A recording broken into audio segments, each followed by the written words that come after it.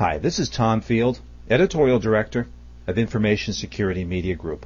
We're talking today about incident response, and we're talking with Peter Allor, who's on the steering committee of the Forum for Incident Response and Security Teams, or FIRST.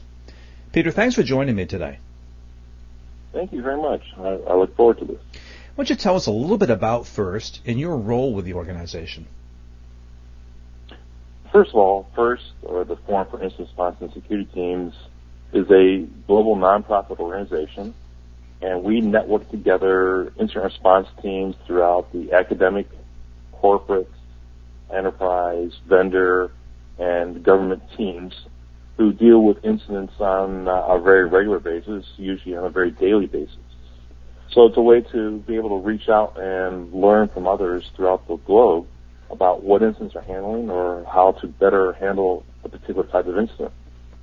My role within FIRST now is I'm currently one of the 10 elected steering committee members. We also act as the board of directors for FIRST.org, which is our legal umbrella.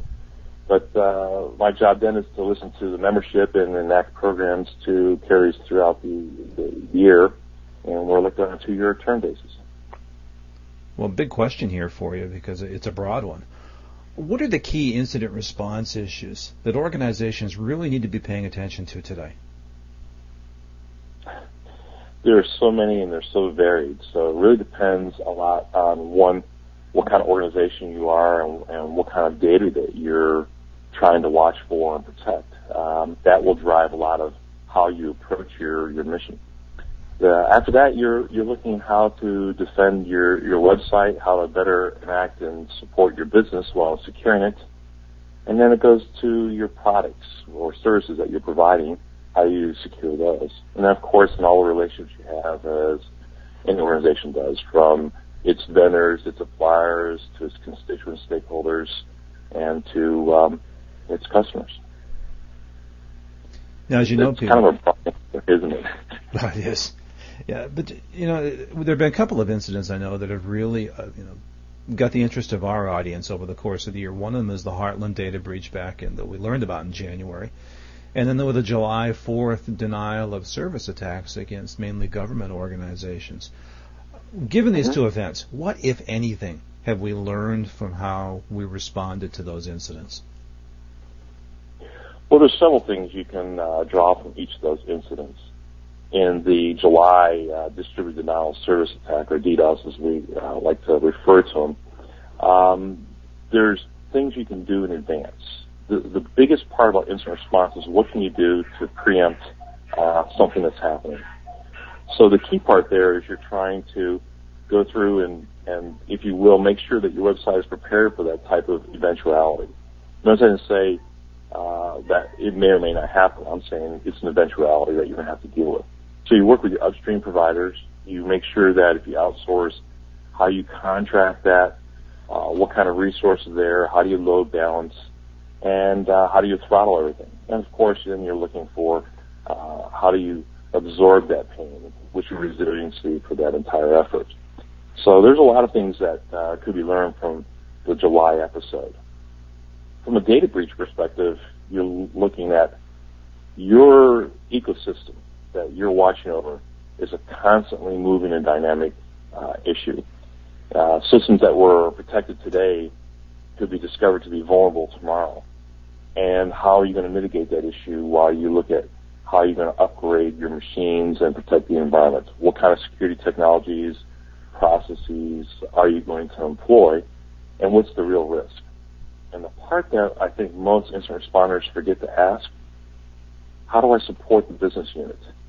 The people who have to do the operations that they're counting on through your information technology resources. And you have to talk a lot with those folks so they can make an informed risk decision. Now, one of the issues that came up a lot, particularly with the Heartland data breach, and with any kind of a data breach, is that at some point you've got to bring the customer into play. And so I guess my question for you is, when should the customer come into play at incident response? And when and how should organizations be engaging the customer? At what stage? Well, the key part here is you have to be able to recognize when you've had an issue. And then it goes down to how do you move through and alert not only the customer that you've had an issue, but at what point do you involve outside organizations to either continue the forensics, so you have a very broad scope, independent, audible way of looking at it, or is your organization turning to law enforcement because of the nature of the breach? And each of those impacts what you say and when you say it to the customer.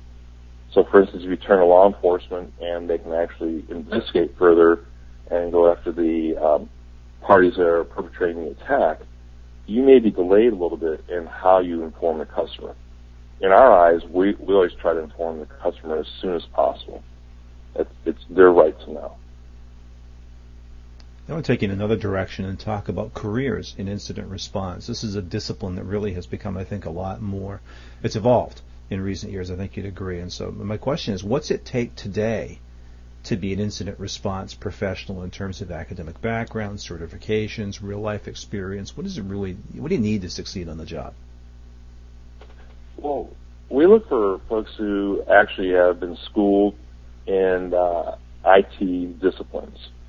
You don't have to be universal in your knowledge. You have to be conversant in what the issues are and how they impact. The key part of that is understanding to the point that you can actually use the most important skill you have, communicating to the business owner what the problem is in plain, simple English. We have a tendency in IT, especially in incident response, to jump into the acronym soup. And as soon as we do that, the eyes roll, the understanding dissipates, and you have no informed decision. So the key thing that I look for from my incident responders and I think people look for us within our organizations is, can you communicate to me the essence of the problem, what it means to me, and what are my options? You have ways you can mitigate. What's that going to cost me? And it's not just a matter of cost in it's going to take X number of dollars to remediate right now. It's a matter of what will it cost me in the process. When can I do this? Do I have to do it immediately and therefore stop operations? Or can I get through to a natural quiet period, whether it's the night, the weekend, the end of a quarter, things of that nature. So you have to really be attuned to that. So understanding business is probably the next important part right behind communications. So notice I put the technical skills almost third then. That's kind of different from what most people look at in incident response, because they're looking for very technically adept, which we want in incident handlers. But when you start moving up in the career field, what tends to rise to the surface is understanding business and communication skills. But what it speaks to is, yes, you need the technology skills, but they need to be in service of the business, which, as you say, often we lose sight of. Absolutely. Service of the business is probably the best way to sum that. If you're not in service of the business, then you're not providing value. And that's really where a tendency within security fields is we're always seen as the no people. You can't do something. And we're not providing the service of how can you best do it and mitigate the risk to the maximum extent. Now, as you know, given the attention that's been given to cybersecurity this year from the president on down, careers in information security are looking very sexy to people. What advice would you give to somebody that is looking to start or restart a career and they're looking at incident response? Well, understand that incident response is very, very high on a lot of people's wish list. And again, it comes back to, do you have some technical skills? Do you understand, at least in a general sense, how the networking of an organization works from the outside as it flows inside, and in how your data is stored and how's it moved? If you can understand that, then you can apply anything in the way of different applications, operating systems, all that. They follow the same general formula. So again, I look at it as a very broad education that doesn't necessarily always have to have depth. If you're going to be the incident handler on a particular part, you need depth. If you're working in more management, you need a generic sense. After that, it's really, you understand business. I'm not saying you have to have a business degree.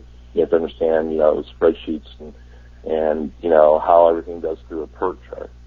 But if you don't understand that's how business people think and what they're looking for to demonstrate a value, that's the real part that's lost there. So I look for the people who have those type skills. And I guess more specifically, you need to know your business. Yes. Well, the other part too is you have to have a community of network people outside your organization. Most people don't think about this part. For instance, on my day job, I work for IBM, but I also work with folks from HP or Microsoft or Cisco or Juniper, and so it's a networking of people that when you have an issue, when you haven't seen something like this before, you reach out for it. And this is where FIRST comes in. It's a very important networking group because globally, you already know who the team is. They're vetted to you. You have a secure means to pass sensitive information back and forth. We re-encrypt all our sensitive communications.